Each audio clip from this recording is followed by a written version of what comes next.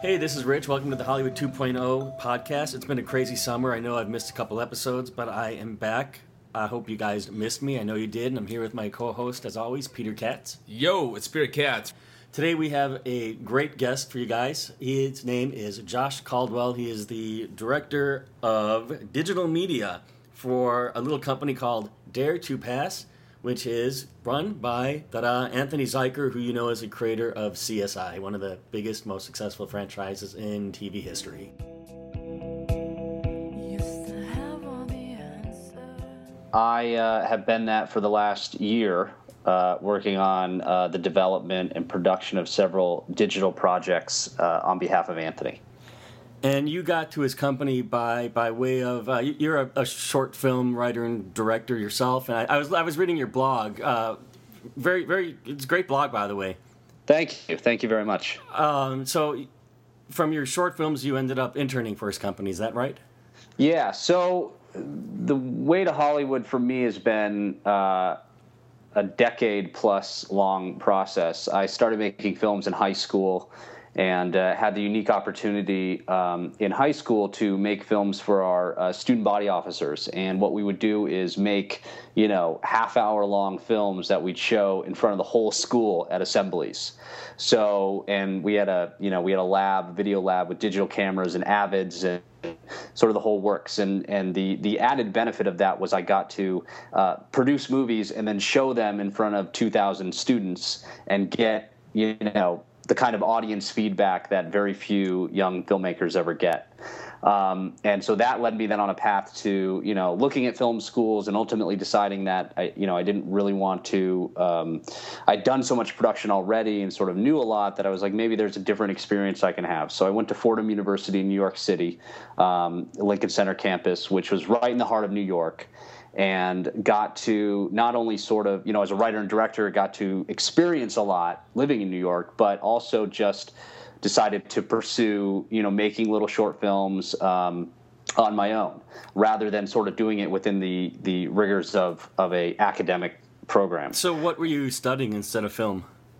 Communications. I took, I studied communications in English. I took, classes on film history and sort of the whole works, but really got kind of a general bachelor's degree. But continued producing and shooting a bunch of shorts. And so my sophomore year, I shot a short called, my junior year, I shot a short called The Beautiful Lie with the actress Michaela McManus, who has now been on One Tree Hill and Law & Order SVU and Awake. We went to school together, and so I made that film, and then when I graduated, I just finished it, and I submitted it to an MTV contest where the winner, got to win a movie award. MTV Movie Award. And so I ended up getting nominated and won the award in 2006. So I got to go to the show and go up on stage, and I've got a golden popcorn at home. And that kind of started it. So that was like, okay, now I got to move to Hollywood, and I got to, try to make an attempt at making it in this business. And what I found was not a lot of people in the business watched the MTV Movie Awards. So I spent a long time, a number of years, writing, continuing to produce. I shot a lot of music videos. I started the blog, and by way of a feature I wrote, Getting to the Right People, I came in contact with a great guy named David Borstein, who was a director of development at Dare to Pass. He's since moved on to Film Engine, but we struck up a friendship, and I'd reached out to him saying, hey, I'm looking for opportunities, and he said, oh, you should come in and meet with Anthony and Matt Weinberg, who's the president of the company. And at the time, they were launching Level 26, which was Anthony's digi-novel project, and they were looking for somebody to help out with it and write blogs and sort of be a part of that process. So that's how I got brought into the company. And what's it like working with a company that has such a strong focus on transmedia storytelling?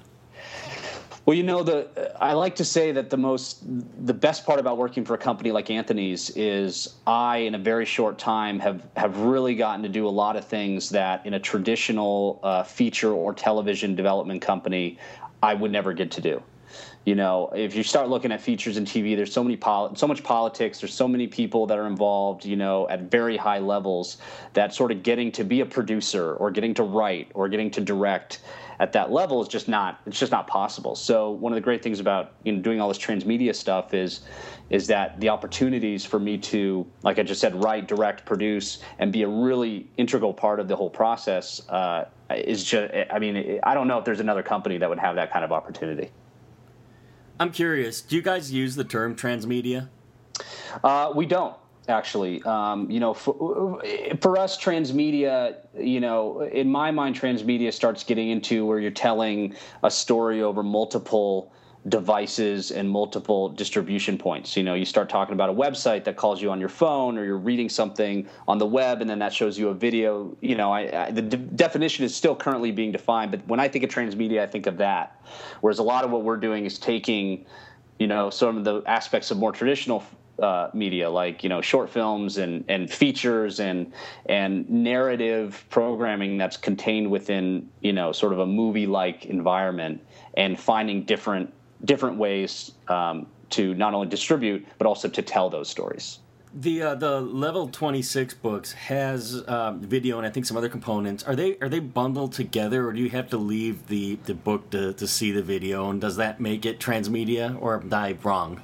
No, it does. I mean, that by definition, would factor into, or would fall under transmedia. What's interesting about the evolution of the DigiNovel from when I got there to when we finished the third book was, when Anthony came up with this idea, the iPod, the iPhone, the iPad, they didn't exist.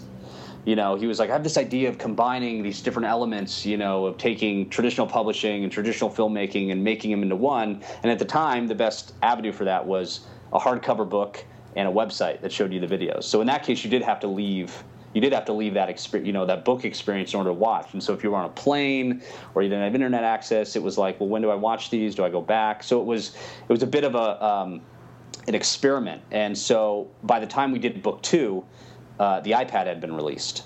And so what we did was we created an app called Dark Prophecy, which is available on iTunes, and we combined everything together and then stepped it up a bit. We had you're reading, swiping pages, you get to the video, you hit play, you watch it, and then you go right back to reading. And then in addition to that, there's all these links to find out more info about characters or more info about evidence.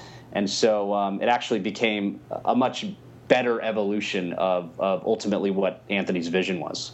And you mentioned the word experimenting. It almost reminds me of a tech startup where it's constantly, pivoting and adapting to, feedback from customers.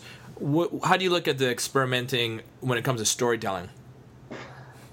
It's still, it hasn't totally changed. I mean, one of the things about digital, which is very different than certainly features, but TV's kind of getting into this now. But it's that immediacy. It's the ability to write and direct something, produce it, put it up, sometimes within a week, get immediate feedback. Either while you're in production on the next one or before you get into the next one. So, it doesn't significantly impact. I mean, we've never gone into the, gone the route of letting audience sort of, not control, but like letting the audience provide storylines or anything like that. But, you are having to be aware of who your audience is and, their attention spans and what their interests are. And when you're talking about doing stuff on the internet or people on their phones, it's tricky because you're trying to capture them for 3 minutes at a time, while they're on the subway or where they're traveling or where they're just, waiting for their friend at the movie theater.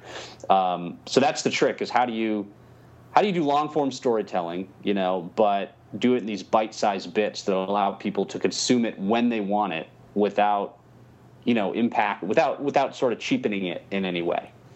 Have you done any of your own research on what those attention spans are? You threw out 3 minutes as a number before. On your most recent project, Cybergeddon, the episodes, I think they're like 8 or 9 minutes. Yeah, I mean, I think that there's been what we've seen. We've seen a significant shift in attention spans for viewers on the internet. I mean, Hulu has been a huge, has impacted that greatly, with a lot of people going to Hulu and Netflix and watching movies, watching television people series. Are more used to watching longer form content on their mobile devices or iPads or whatever. Exactly. I mean, a couple years ago, you had web series like Sam Has 7 Friends come out where they were like, you can't do anything more than like 30 seconds, because people's phones weren't that great, and people on the internet. I mean, broadband was still like just kind of coming to a lot of households. So they were like, you got to do something really short. Now what we're seeing is the audience behavior is starting to shift for much longer content. But at the same time, the challenge now is to create content that people are going to want to share, not so much that people are going to watch. Because you can get a lot of people to watch it, but if they're not spreading the word, if they're not telling people to go watch this, if they're not sharing it, then you're really beholden to whatever money you can put behind publicizing it, which in the digital world is it's never enough. Maybe someday, but right now we're not seeing billboards, on the highway advertising, Cybergeddon.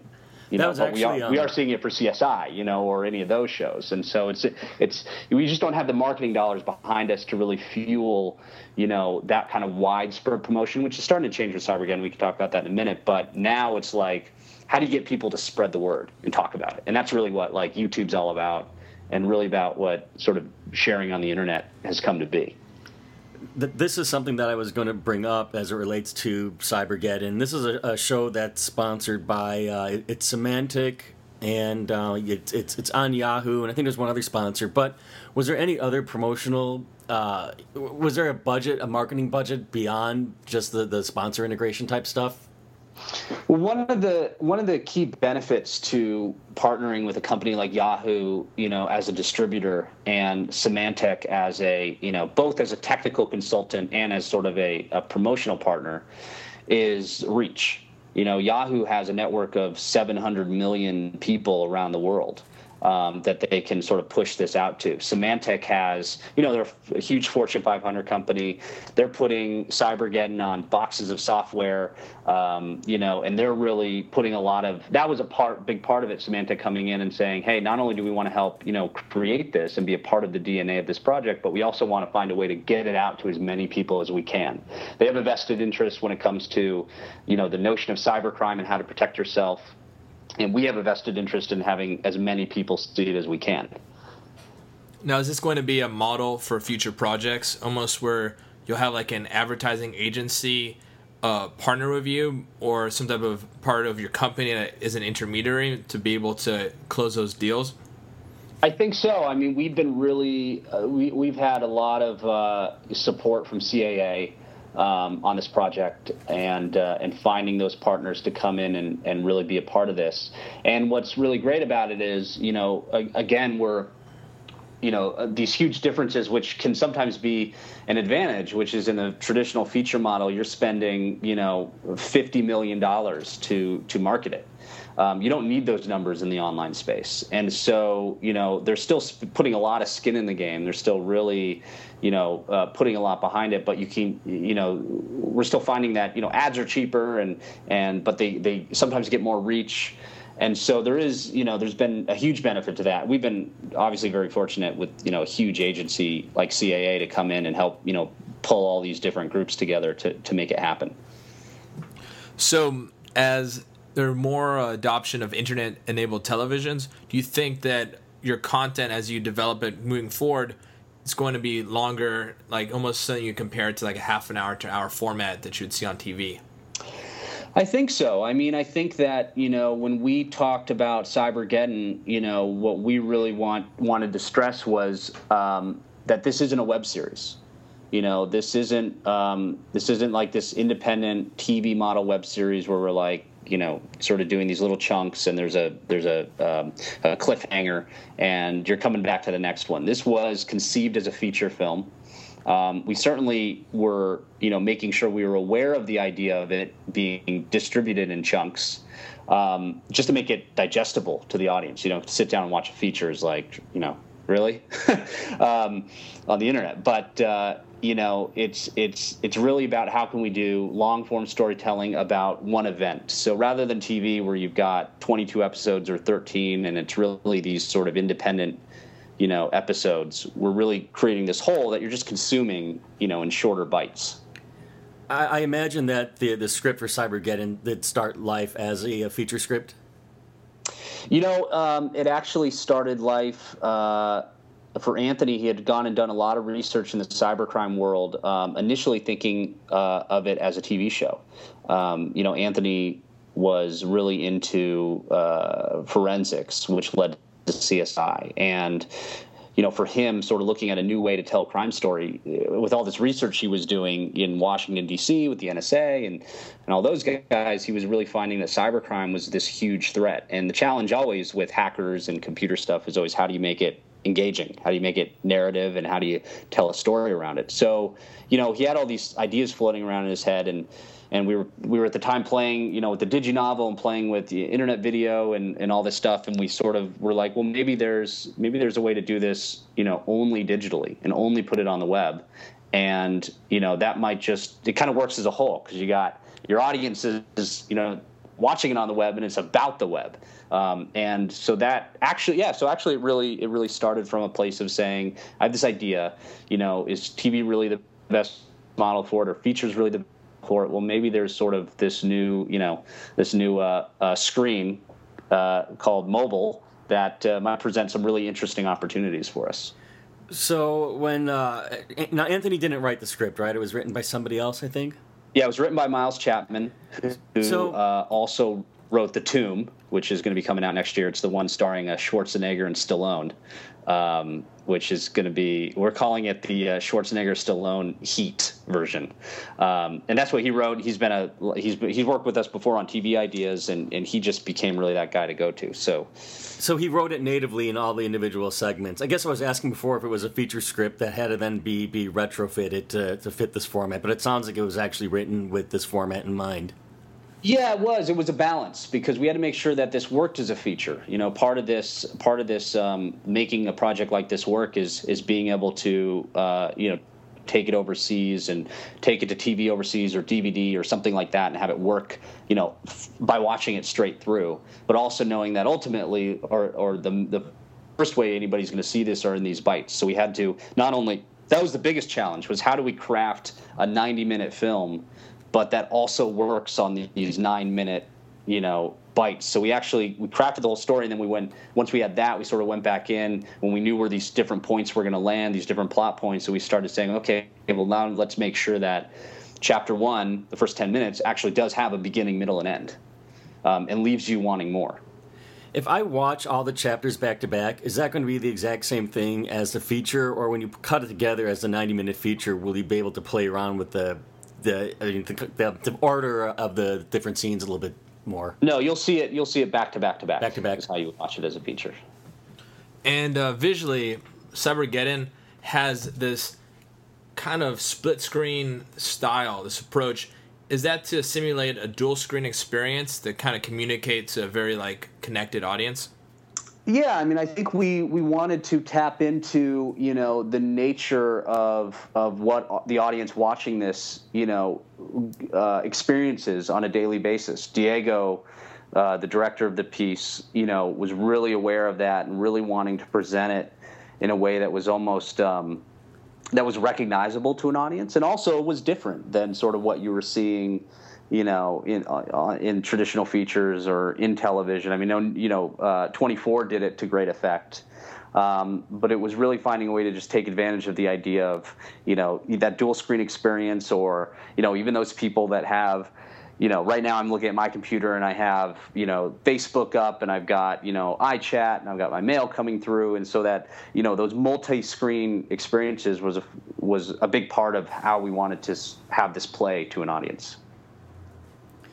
And there's additional content that goes along with Cybergeddon. These you're calling them Cybergeddon zips, and you're behind those, right?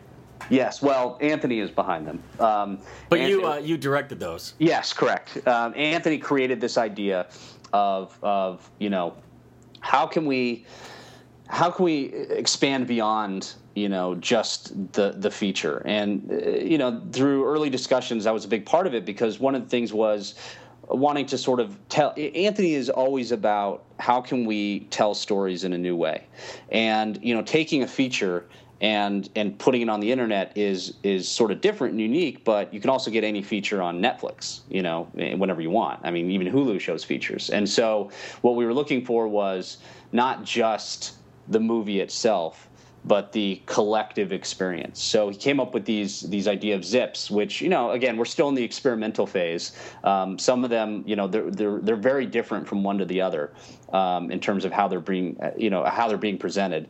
But we wanted to find a way to expand the storyline. So, a perfect example is the McCluskey zip, which just came out today, and ties into a character in the film. And the character in the film at one point has this one line that, if you never saw the zips, it wouldn't matter. It still plays well. But if you went and watched the zips, suddenly you get a whole new understanding of this character and his motivations and what he's doing. And that became that really kind of light bulb moment where we're like, oh, okay, like here's a way to create this collective experience on Yahoo rather than just watch the movie and you're done. Because what we're finding is, looking at Lost, and the way they handled not only the Lost experience online, but also you look at like Lostpedia and just the nature of these worlds that get built out of, George Lucas was a huge part of that with Star Wars and sort of letting that universe expand, infinitely. How can we create more content for people to consume? From a director's point of view, did you find that you had to approach the composition of shots differently for something that you're shooting natively for web, or the types of performances you're asking to get out of your actors? I just think back to the very early days of TV when the acting was a little bit too large and actors had to learn how to, get a little bit smaller for the medium. And the web is even more intimate than TV. You're sitting there with your phone; it's right up to your face, essentially. Yeah.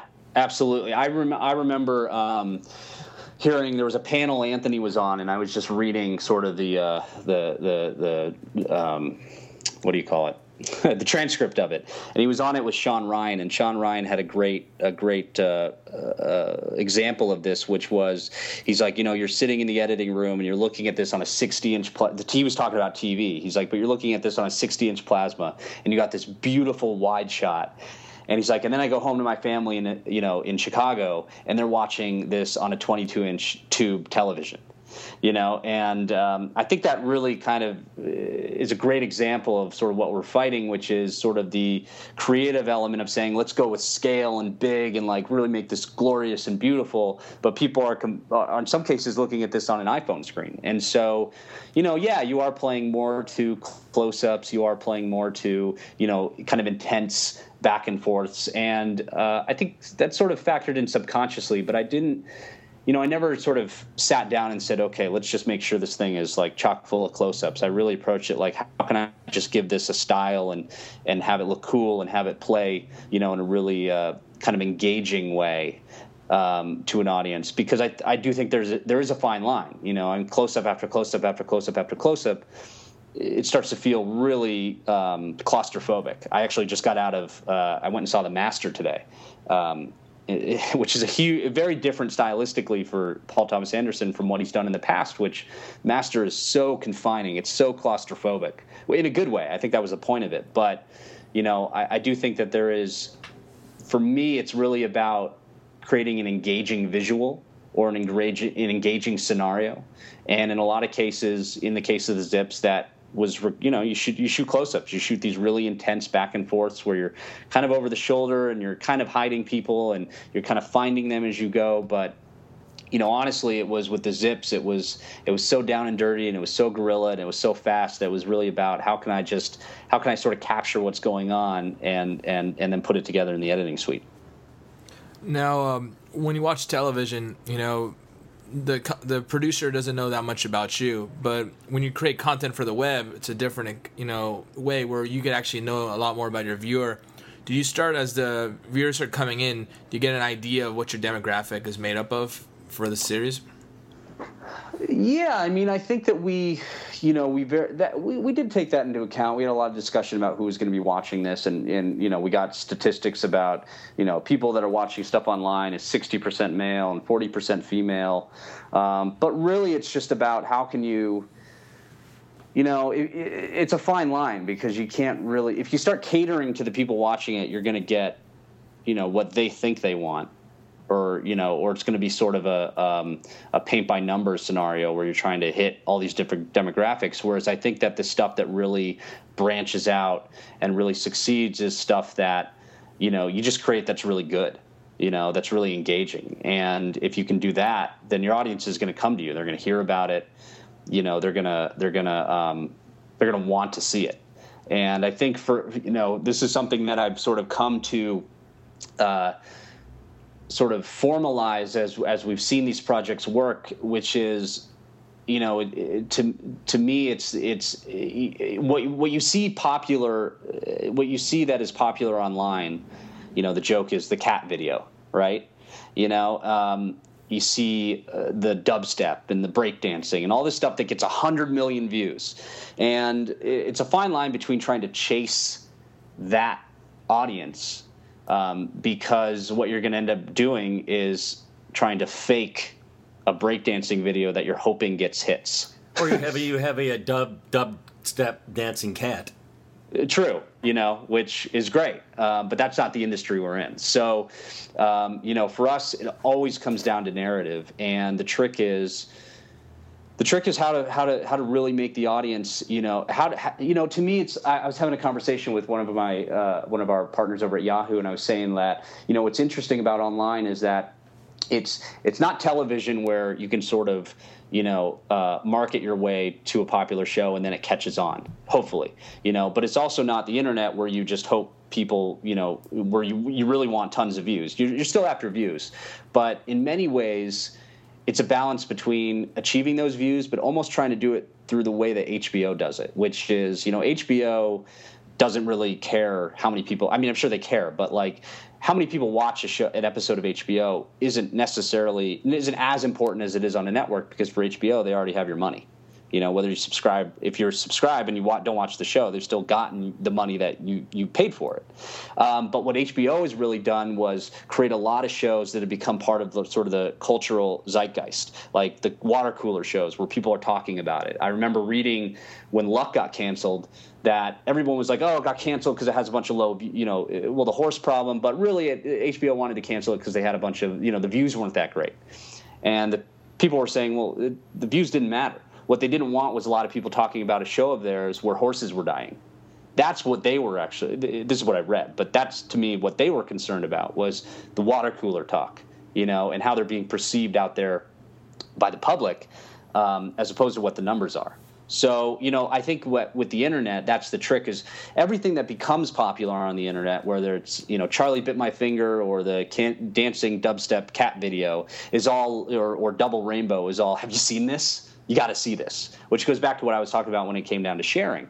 It's people saying, you got to check this out. You got to see this thing. Oh, my God, this is hilarious, or this is sad, or this is funny, and the trick is, how can we sort of do both? How can we make this, a part of that cultural conversation where people are talking about it, and then as a result, get views? What makes something worth sharing? I mean, this is not a question, obviously, expect you to have an answer for. It's kind of a hypothetical question, just sort of throw out there to everybody listening to the podcast. What are the types of videos that get shared? You mentioned a couple types already. It's the cute videos, cat videos. It's Double Rainbow. It's something that makes that's kind of embarrassing for the person on the other end of the video that we can laugh at. But what makes something shareable in a short, like a 9-minute narrative video, like what you're working on? That is what whoever figures out the answer to that is who's going to own the internet for the next 10 years. Hopefully it's us. And I don't know, personally, I don't know if we have the answer yet. I think that it's us going through and finding, that's a big part of, that's kind of what's cool about the idea of experimenting. I mean, if you create this huge movie, that doesn't do well. Everybody sort of knows it doesn't do well. Whereas on the internet, the things that take off, like everybody kind of hears about it, and the things that don't, I couldn't tell you apparently YouTube gets 35 hours of video updated uploaded every day. There's definitely not a lot. I mean, I have my own films online that are not getting a lot of views. I think that it's finding, the truth is, in the narrative world, it still comes down to marketing. It still comes down to finding a way to get the word out so that people hear about it. When you have movies like Dark Knight, it's just everybody knows about it a year out, and then you see all these commercials, and you see in the trailers are these big events, and it's hard to. I mean, I live in LA, so it may be a little different because you can't drive down a street without seeing the next show that's popping up. And in other parts of the country, it's probably not to that degree, but it still really comes down to how do you tell people to come and watch this. And then hopefully once they come and watch it, you've created content that's good enough that makes them go, oh, I want to show somebody else this. I've noticed that for Black Box TV that a lot of the each episode is a self-contained story versus, like it's kind of like an X-Files when they had the Monster of the Week versus like the one big story for the entire season. And is that intentional so like a viewer could get in at any point of watching the Black Box TV content and be able to enjoy it versus having to start from the beginning? I think so. I think that, I found that when I hear about a web series and somebody's like, you got to go check this out. And then I'm like, and then I see that what they're showing me is episode 6. I'm like, well, I don't understand. Do I have to go back and watch the rest? Or is this procedural? Like, what's the sort of deal on it? And I ended up sort of, overthinking it and not watching. Certainly if it's serial, I go, okay, do I really want to go back and watch all this? But I mean, that's what, with procedural, which is funny enough, you're finding a lot of TV moving away from procedural now because of the success of like Mad Men and Breaking Bad and sort of that long arc, and certainly HBO, that long arc, season-long storytelling. But what the most popular shows and the shows that continue to get tons and tons of views are the ones that are close-ended. That you can flip on any episode of CSI and just watch it, or any episode of The Mentalist, or any of those, or Seinfeld. You can just watch it as its own. And so in the case of Black Box, I think that was something where we said, Tony Valenzuela, who created the channel, had done so by creating these stories that felt like they were within the realm of a certain world, but you didn't have to watch one in order to watch the other. And in many cases, that I think is probably a really smart move because, like I said, a lot of people are consuming this stuff very quickly when they get home, at lunch, while they're at work. If you have internet and like you're in New York in the subway, you're watching it on the subway and you have 5 minutes. And it certainly is trying to, it comes down to sort of the philosophy of the internet, which is the one challenge about the internet, and certainly even now with TV and the second screen experience and everyone's got their phones, is how do you keep people watching? How do you make it really easy for them to watch? And with the internet, you're so distracted. The second an email pops up or your friend IMs you, or you're like, oh, I wonder what's going on Facebook, or you get a minute into the content and you get bored. You're going to flip off. And so the challenge has been, how can we present this to people in a way that they go, yeah, I'll watch something for 5 minutes. And then hopefully the content is so good that you then go, oh yeah, wait, let me watch another. And what's been interesting about what we've been doing on Cybergeddon is hopefully that once the audience comes and they watch 5 minutes, they're going to watch the whole thing. And that comes down twofold. You got to create really great, really engaging content that people are going to love, and people are going to say, I wish I could see this in the theater. It's a quality thing. And then also having, it really helps when you see 4 minutes on that timer to say, oh, great, yeah, I'll watch something for 4 minutes. Obviously, for Cybergeddon, we're thinking of it as a bigger event to be experienced. But when you're talking Black Box and you're talking YouTube, finding a way to and that kind of speaks to what you brought up before, which is the idea of how do you, you're in partnership with your audience in a way, in that way, because, you can put up TV and, however good Nielsen ratings are, however accurate they are, like, nobody knows. Like, you have no idea if somebody actually watched your show or not, unless they actually talk about it. On the web, specifically on Black Box, it's a little different on Yahoo, but with Black Box, I mean, we have our audiences posting comments. They're telling us it sucked. They're telling us it was awesome. They're telling us how it could be better. And you have a very, very direct relationship with the audience that's been subscribing and or watching your videos. And I think that you can't start getting into the world of like adjusting your thinking necessarily based on that response unless you have everyone telling you the same thing. But you do have to sort of be aware that, you've by sort of setting up something like this, you're engaging in a contract with the audience in which, that's very direct, and they have the ability to provide you with immediate feedback to what they just watched, which is, what's sort of the good and bad about internet video. And just to talk a little bit more about, I don't want to say the word hooking an audience because it's kind of a negative sort of term, but just engaging them and keeping them engaged. You have a blog post that's an analysis of The Dark Knight Rises, and you kind of hit the nail on the head, I thought. I was reading this thing, and I found myself nodding along to all of it, really. And basically what you said is that even if The Dark Knight Rises might have some logical flaws in it, it made you feel something. Yes. And I had the same reaction to the movie. Like, I actually super surprised that I found myself like emotionally engaged in a Batman movie. Like, I really cared what was happening, and I was moved at the ending, and I thought it was very touching, and in ways that the other two Batman movies were not for me. And that you sort of talk about Hollywood spectacle, and they sort of leave out this feeling aspect of it. And it just seems like on any content, but specifically the web, like what you're doing, that's got to be so important to make somebody feel something. And with the web, the challenge is how do you do that in 5 to 9 minutes?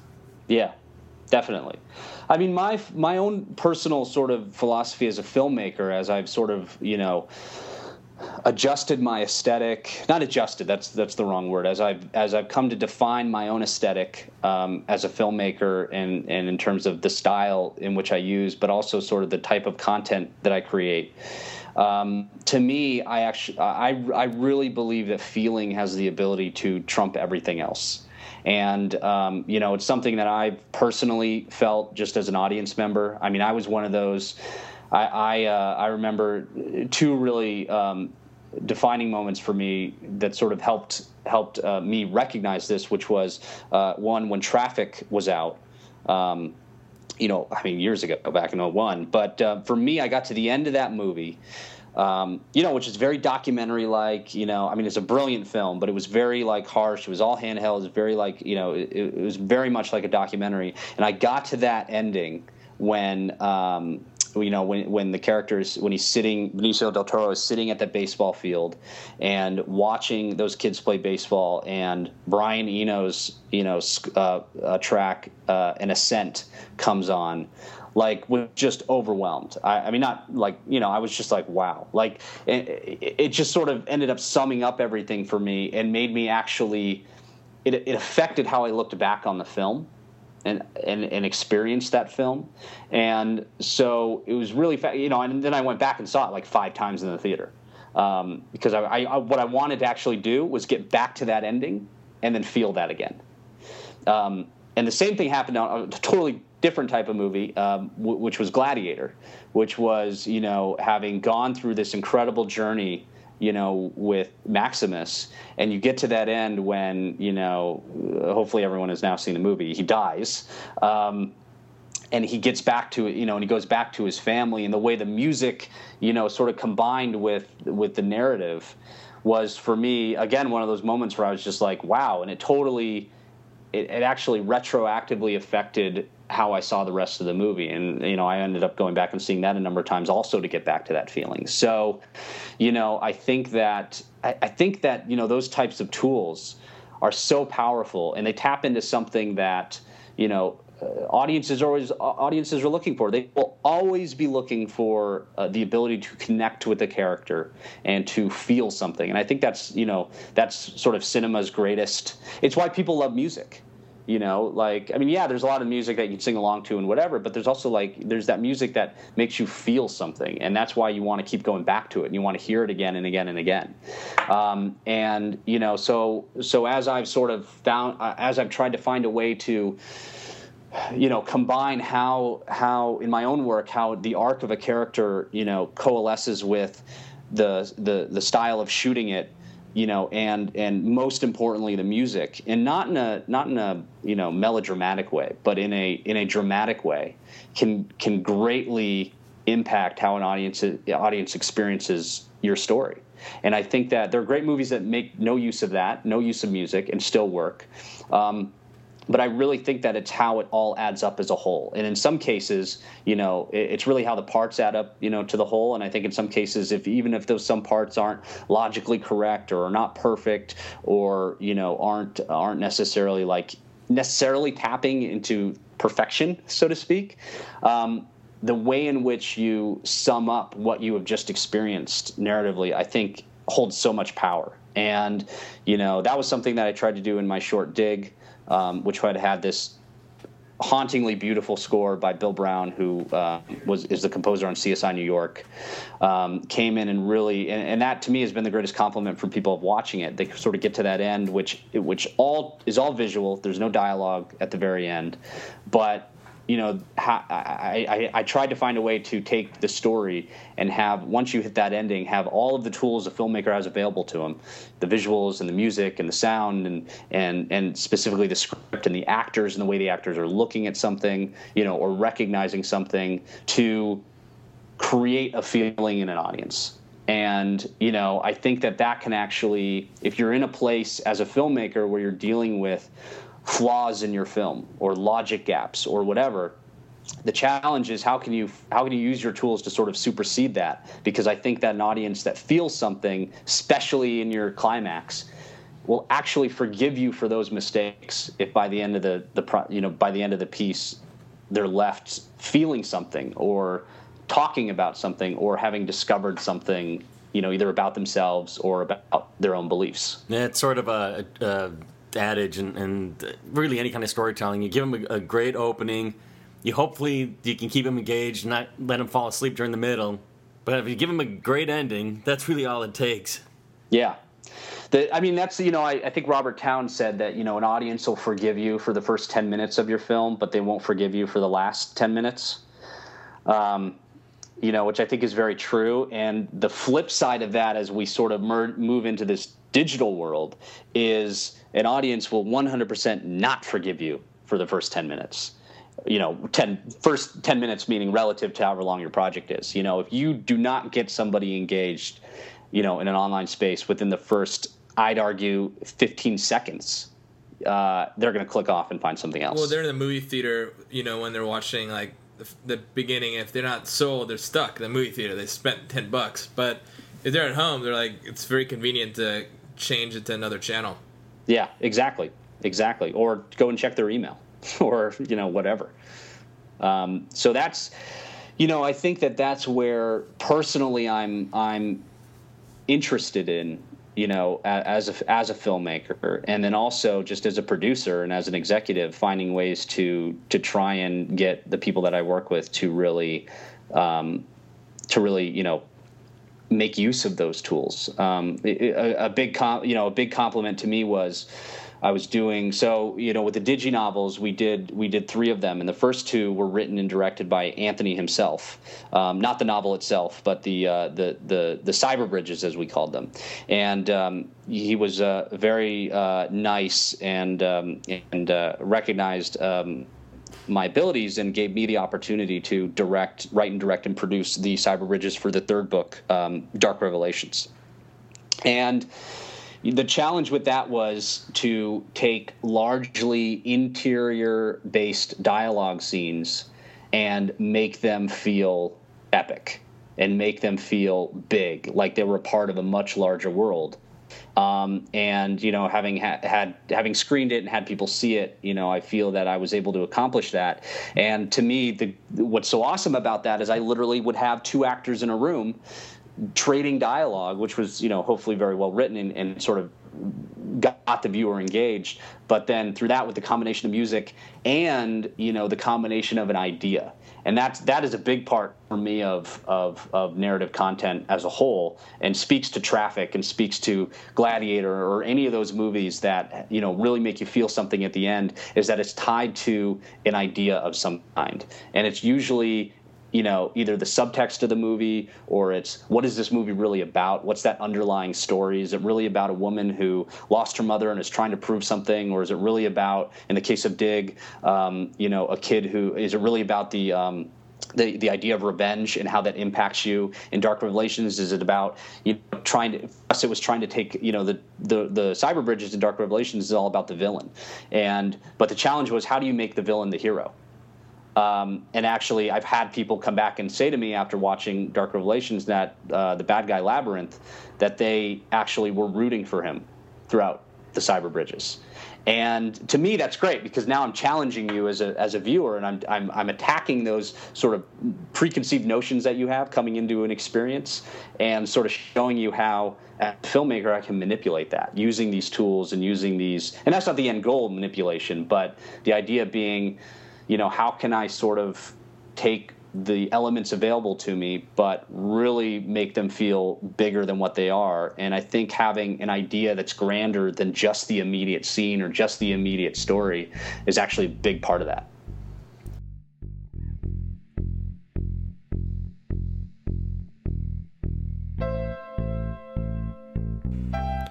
Thanks for listening to another episode of Hollywood 2.0. You could email me at katzfilms@gmail.com. That's KTZ. If you have any questions or ideas, you can check me out at peterkatz.net.